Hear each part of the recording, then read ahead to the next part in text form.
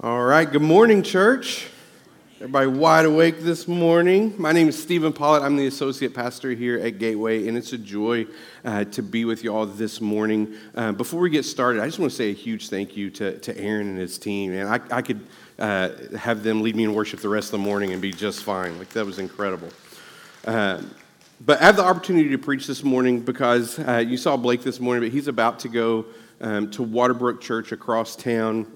And their pastor, Jeff Denton, passed away last weekend. We had his memorial service here yesterday. And so Blake's going to be filling in the pulpit there. Jeff had asked him to do that. I think it says a lot about our pastor, and I'm really thankful that they get to hear from him this morning. So be praying for them. Be praying for that church. Also be praying for First Baptist Allen, who a few weeks ago, they lost their pastor as well. And so we have two churches in our community who are experiencing a lot of grief and a lot of loss. So if you can join me in praying for them, and so I'm thankful for those two churches and the impact that they have in our community and the legacies of those pastors and what God has done through them. But with that being said, if y'all can join me in prayer as we get ready to go into God's Word. Lord, I just thank you so much for this day. I thank you so much for the opportunity we have to worship you. Lord, as we depend on you, Lord, give us wisdom to pursue you, to put everything that we have and put it on your shoulders and take it off of ours. Lord, I pray for this next 30 minutes as we have to dive into your word and your truth. Lord, I just pray that we make you Lord of our life. In Jesus' name, amen. So I'm extremely thankful that I have the opportunity to preach this morning. We're kicking off a new series, and that series is called As You Go. And so we're going to be in Matthew 10, verses 5 through 10 this morning. And I'm extremely passionate about this section of Scripture because I've been meditating and praying over this section of Scripture for about a year now. Several months ago, I'd been really thinking about what direction we need to go as a church when it comes to our heart for evangelism. And I've really been praying over our church of what does that look like. And if anybody knows me, you can know like my heart for evangelism has been a part of me from the very beginning of my ministry. The first church that I ever served at, I served in the evangelism department, and the tool that we used was Evangelism Explosion. Some of you in this room never even heard of that. It's a really old tool. Some of you have been around over the past few years and know that we've used another tool called Three Circles, and there's been several different opportunities and tools that we present to the church in order to give us the wisdom and knowledge and the heart to be able to share our faith effectively. But the thing that I've been praying about over this past year is my heart for evangelism. So over 20 years, I've been equipped to be able to share my faith. I've been equipped with different tools and resources to say like, okay, I feel confident enough to be able to talk to somebody about who Jesus Christ is. And so over 20 years, I've taken these tools and I've presented them and I've led classes and I've done all these different things. But the thing that I feel like I've failed at more than anything is expressing our heart for evangelism, our passion for needing to share the gospel. And the reason why I've been praying over this section of Scripture and these verses for a year is because I want the Lord to capture my heart. And I feel like this section of Scripture, it takes us back to the root of ministry.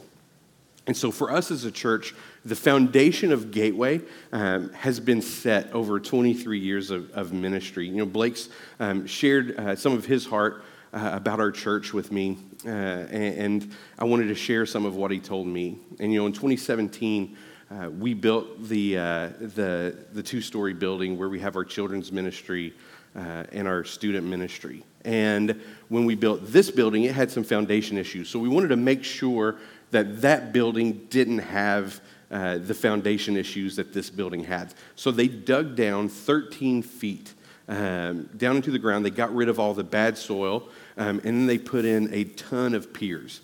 And so they put in all these piers, and then they got good dirt, and layer by layer, they packed it in to make sure the soil was ready for the foundation that was set in order to be able to hold this two-story building. One of the things that really stood out that Blake told me is that, our foundation is something that is extremely important, but it's something that we will constantly work on because we're constantly working on our relationship with Christ. Our church's foundation is set, and there's some statistics about the growth that we're going to have in our community. And so over the next 10 years, according to Wiley ISD, we'll have 3,100 new students into the school district. Our sweet spot as a church, I don't know if you've noticed, but we've been growing. The demographic where we grow the most is young families. When I hear that 3,100 new students are going to be coming into the school district over the next 10 years, that represents young families. That's the opportunity to be able to proclaim the name of Jesus Christ, and that as we go, we talk about who he is and what he's done for us. So again, this sermon series, being called As You Go, is something that I'm extremely passionate about. So today, we're not going to be talking about different tools. We're not going to be talking about different ways that we can share our faith. But instead, we're going to talk about our heart and the heart that God has equipped us with in order to carry out the ministry that he would have for us. So again, church, Gateway's foundation is set, and we'll continue to work on our relationship with Jesus. But we are primed for an opportunity in our community that as we go out into our neighborhoods, as we go and we are neighbors, as we go and we are co-workers, as we go and we are friends, we're going to pray for opportunities, and our hearts are going to be prepared to be able to share the good news of who Jesus Christ is. So again, over this past year, as I have meditated over this section of Scripture, I've thought about opportunities that I've had to be able to share my faith because I'm the baseball coach of my boys' baseball team and Carly's softball team. I think about the opportunities that I've had to pray over different waiters and waitresses that serve me in this community. Opportunities that I've had to be able to be a good neighbor. And I've missed more opportunities than I've stepped into.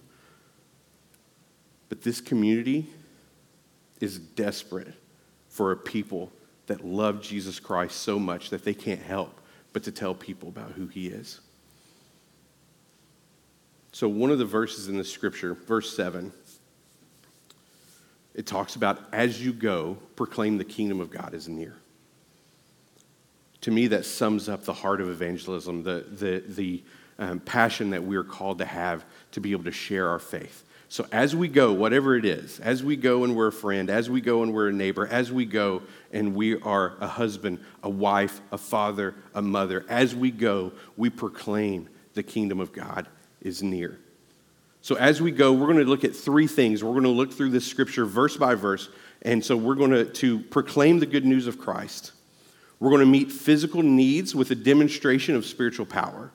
And we're going to depend fully on God. So let's read this scripture together. Again, Matthew 10, verses 5 through 10. These 12 Jesus sent out with following instruction. Do not go among the Gentiles or enter a town of the Samaritans. Go rather to the lost sheep of Israel. As you go, proclaim this message. The kingdom of heaven has come near. Heal the sick, raise the dead, cleanse those that have leprosy, drive out demons. Freely you have received, freely give. Do not get any gold or silver or copper to take with you in your belts, no bag for the journey or extra shirt or sandals or staff, for the worker is worth his keep. And so what we see in this section in Matthew is our mission to proclaim the good news of Christ. So in Matthew 10, it's the proclamation of a king. So the earlier chapters in Matthew, they're broken up in segments of Jesus' life. And I think it's really important to look at that real quickly before we tear apart this section of Scripture. So in chapters 1 through 4, it's the presentation of a king. That God came as a baby to one day die for our sins. It's the presentation of the Messiah. Chapters 5 through 7 is the preaching of a king. We get to hear Jesus and the words of him on the Sermon on the Mount. And we get to apply the things that we learned to him to our life. Chapters 8 and 9 are the demonstration of power of our king. We get to see him do miracles over and over again. And then now in Matthew 10, it's the proclamation of a king. And I love that we get to see our part in proclaiming the King and Christ crucified. So in verse 5, it says, these 12 Jesus sent out with the following instructions: do not go among the Gentiles or enter any town of the Samaritans. So you see, we get to see the mission of the apostles and how ministry is really done. And as a pastor, verse 5 is extremely convicting because it says Jesus sent out with the following instructions. He sent them out. And that's what we're called to do. We're called to be sent out. We're all called to be missionaries. And again, this is extremely convicting stuff. And so I felt really bad for a year as I've been reading over this text and praying over it. And now we get to feel bad together for this next 30 minutes. So it's what the gospel does every now and then. It says they go to the Jews first because their mission, the apostles' mission, our spiritual fathers, was the fulfillment and the promises and the purpose of God. And then it was sent out to the rest of the Greeks. But evangelism was their first mission. So we can't be distracted by the secondary. We have to understand what our mission is, and our mission is to be sent out. And again, Jesus sent them out first to the Jew for the fulfillment of the promises and the love of God. And then it made its way to the Gentiles and to the Greek. So church, in order to be sent out, we have to understand that we can't keep our faith captive. We can't keep it to ourselves. We can't limit our faith to just Sunday morning coming to church or buying a Hobby Lobby plaque and hanging up in our homes with a Bible verse on it. Our faith can't just be held captive to a few things, that we are called to be on mission. So there's a few things that y'all might not know about me. Number one is I love to read. I'm a reader. I make a plan throughout the year and choose the books that I want to read. I love stories. I love telling stories. But something else about me is I love art. I'm really, really passionate about art. I don't get to go to as many art museums as I used to now that I have 3 young kids. But I love going to art museums. And the reason why I love art so much is because each piece of art, it tells a story. And like I said, I love stories. Now, in the Dallas Museum of Art, there's a very famous painting called Icebergs by Frederick Edwin Church. And there's a picture of this painting. And this painting, when you walk into the Dallas Museum of Art, raise your hand if you've ever been there and seen this. All right, so good. Some of y'all are familiar.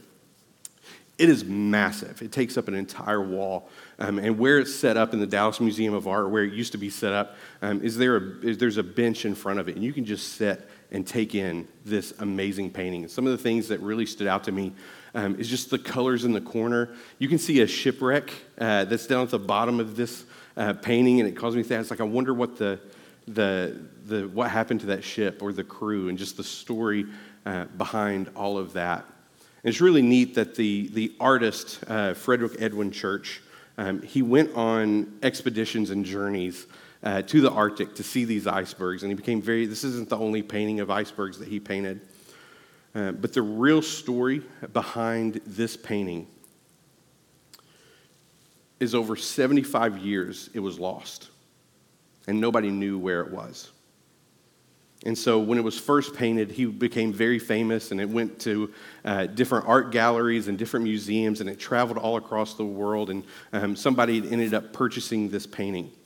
And then it made its way into a boys' home, an orphanage. And in this orphanage, for 75 years, it sat in an upper room, and nobody really looked at it.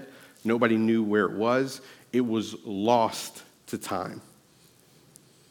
There was one example where it left the orphanage and it went to a church for a little brief period of time, and the church said that it was kind of getting in the way of some things they were doing, so they gave it back to the orphanage, and it was put back into this upper room.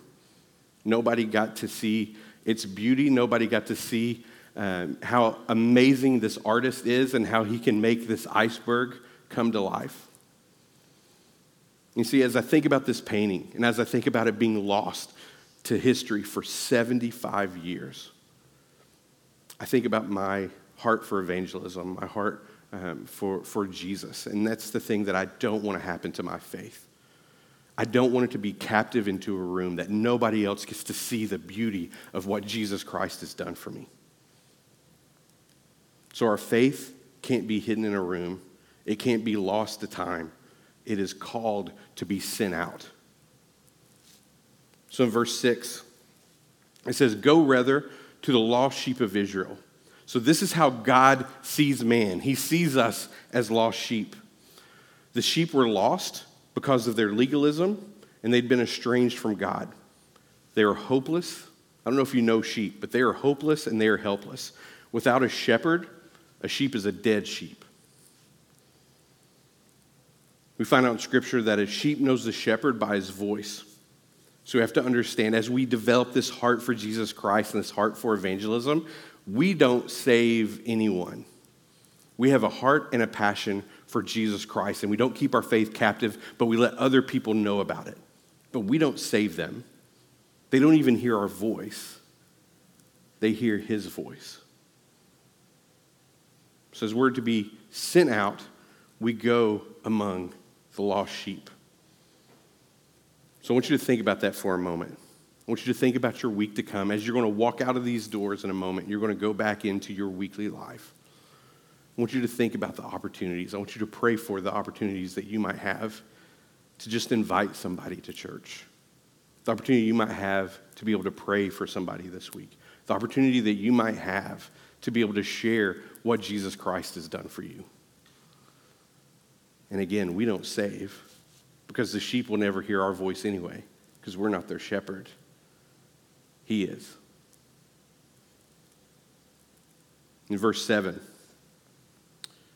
again, it's my favorite verse in this section of Scripture. "As you go, proclaim this message. The kingdom of heaven has come near." So again, the significance of "as you go" is we get to see how simple ministry actually is. He just says, as you go into these places that I'm sending you, you proclaim Christ crucified. As you go into these places, you just pray for people. As you go, you invite them to be a part of the kingdom of God.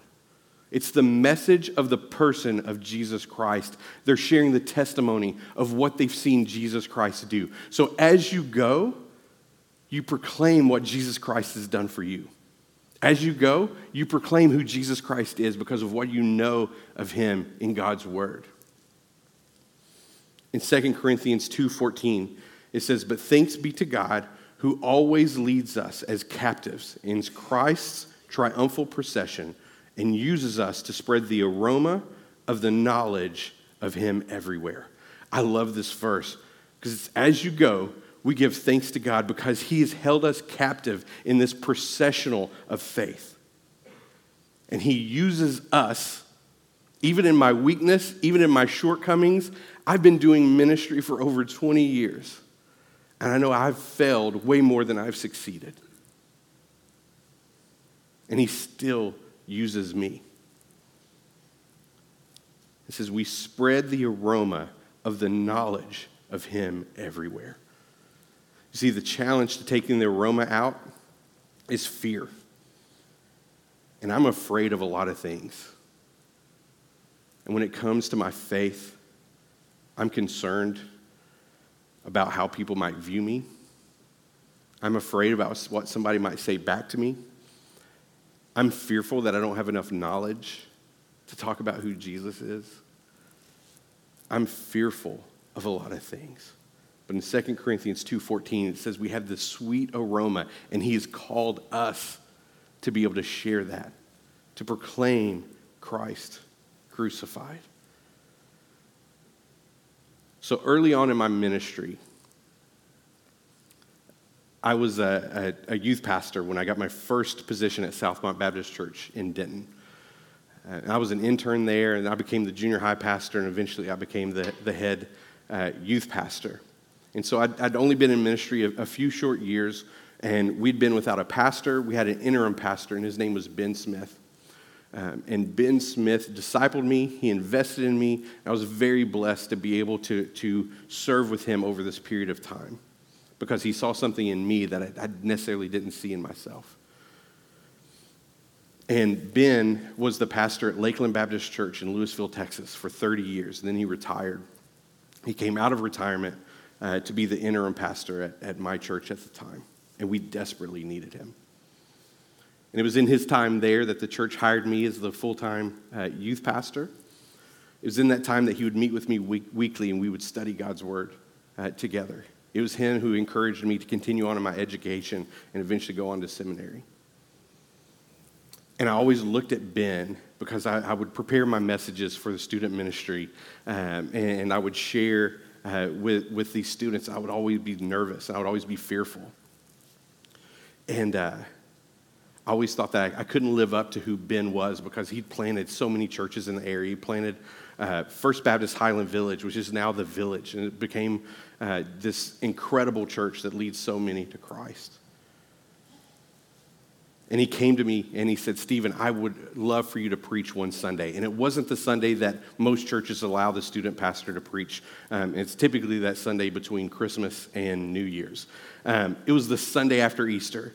And he said, Stephen, I really, really want you to preach. I go, okay, I'll do it. And so I sit down and I start writing my sermon.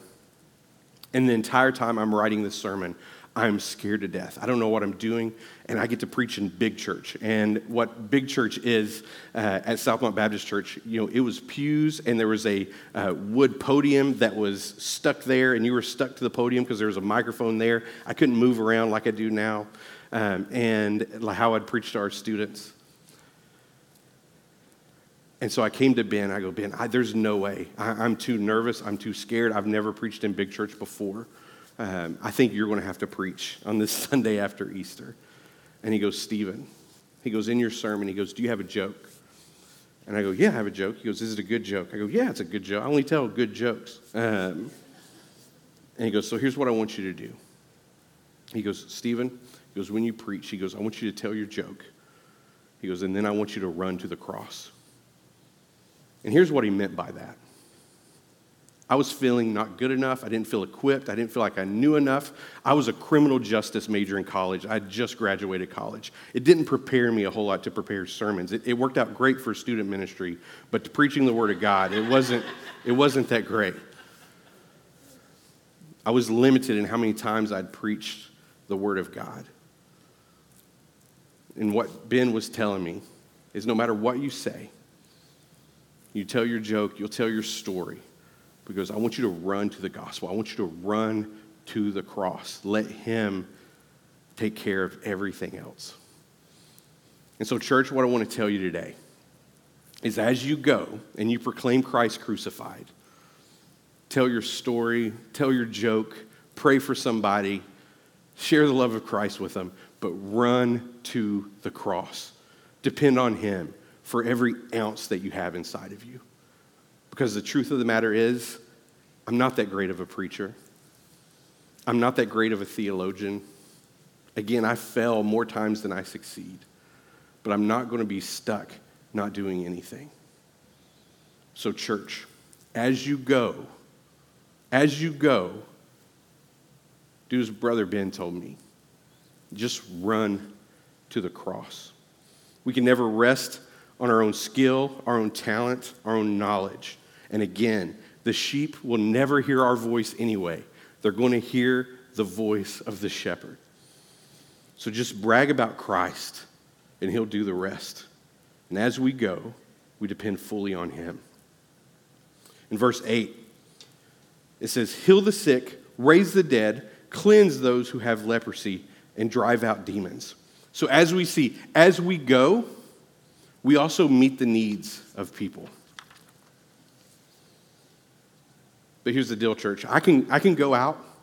I can share who Jesus Christ is. I can share my faith. I can use all the tools, evangelism, explosion, 3 circles. I can use all of those tools. But here's the deal. I've never seen anybody raised from the dead. And you see, that's a sign. When you see these miracles and these things in Scripture, it's a sign that the message is true.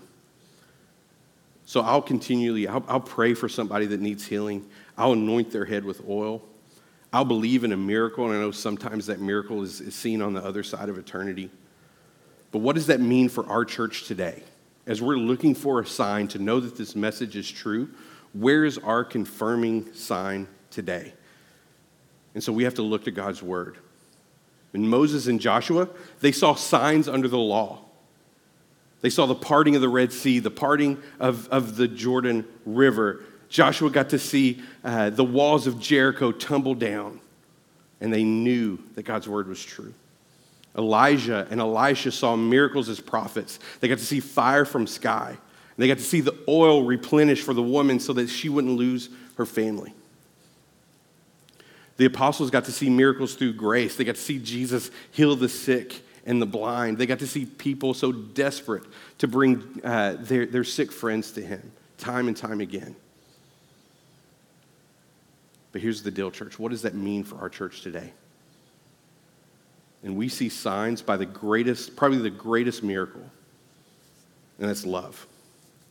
In John 13, 35 through 37, it says, "By this, everyone will know that you are my disciples if you love one another." Paul and Peter, in their ministries, they raised the dead. But by Galatians 2, they were fighting one another. The most amazing miracle is love, and it's what the church is built on. It's what this church's foundation is built on. God inhabits us, and Christ is in all of us so that we have a seat at the table. So we have to put God's love on display. The sign for our church today is the miracle that all of us are in this room right now, brothers and sisters in Christ, pursuing him and sharing our faith as we go. That is an absolute miracle of a people that love Jesus Christ more than they love themselves. So how do we put that love on display? Sometimes it's an invitation, sometimes it's a prayer, but as a church, we have different ministries and we have opportunities to point people to Jesus Christ. We have a regeneration ministry that helps people recover from their brokenness. We have a marriage ministry that kicks off this upcoming Tuesday that's led by Kevin and Sarah Ron, and they do an amazing job with it. And it's Reengage. And so sometimes the way that we love a community is providing opportunity and resources for them to know Jesus Christ better. We love by meeting the needs of people. So we demonstrate God's power and we meet needs. We pray and we talk to him and we expect miracles day in and day out. In verse 9 and 10, it says, "Do not get any gold or silver or copper to take with you in your belts. No bag for the journey or extra shirt or sandals or staff, for the worker is worth his keep." So the last thing that we learn is we depend totally on God. As we go, we're not called to worry about how much money we have in our account, what our job is going to look like this week. All the stresses of this world, this weight that we put on our shoulder, he says, I'm supposed to carry that weight. You take it off of yours and you just go. You be sent out. There's nothing for us to worry about. We're just called to go. So we depend fully on him. So again, whatever it is that's stopping you from sharing your faith, from living out this mission that God's called you to be on, it could be fear, it could be worry, it could be that I feel like I don't know enough. You just have to know him. You've heard his voice. So again, this message today isn't a message to equip you and give you a tool to be able to go and share the gospel. I wanted to talk about our heart. And so as we go, we proclaim the good news of Christ.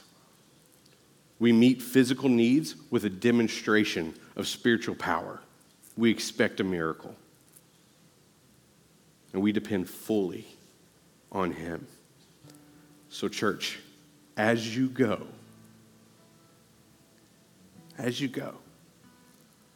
just run to the cross.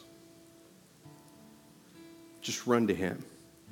We have this sweet aroma that he's called us into this processional, and he's given us this ability to love him more than we love ourselves. And he's called us to be a part of it. So as we get ready to close here, I'm going to pray here in a moment, and we're going to respond to God's word. We're going to worship him some more as we close out this morning. I want you to respond to him however you feel necessary today. If you need to sit in your chair just for a moment and just pray and talk to him, just do that. If you didn't meet with him at this altar, again, there's nothing supernatural about this altar, but there's everything supernatural about my God. So come and meet with him at the altar. If you need to come pray with somebody, I'm going to be in the Next Step Center. We're going to have other people in there as well. I would love to pray with you this morning. But again, church, I'm not talking about tools. I'm not talking about knowledge. I'm solely talking about our heart. So as you go, run to the cross. Let's pray. Lord, I just come before you today. I thank you so much for the opportunity that we get to come into this place. Lord, I pray for your Holy Spirit just to dwell heavy in this place, not only this service, but the 2 services to come. Lord, I pray as we go that we feel convicted. We don't feel guilt and shame, but we feel conviction. Lord, I pray that you present us opportunities to be able to share your truth, to bring your gospel to light to people that need to know it. So, Lord, I pray for this next 10 years to come, and I pray for those 3,100 students that are going to come into our neighborhood. I pray for every family and every house that represents, Lord. Help us to be prepared to be able to be good witnesses and share the good news of who you are. Lord, don't allow us to depend on our own wisdom, our own knowledge, but help us to depend fully on you. Help us to proclaim Christ crucified. Help us to believe in your Holy Spirit and the supernatural power that comes in that. And help us to depend on you fully. In Jesus' name, amen.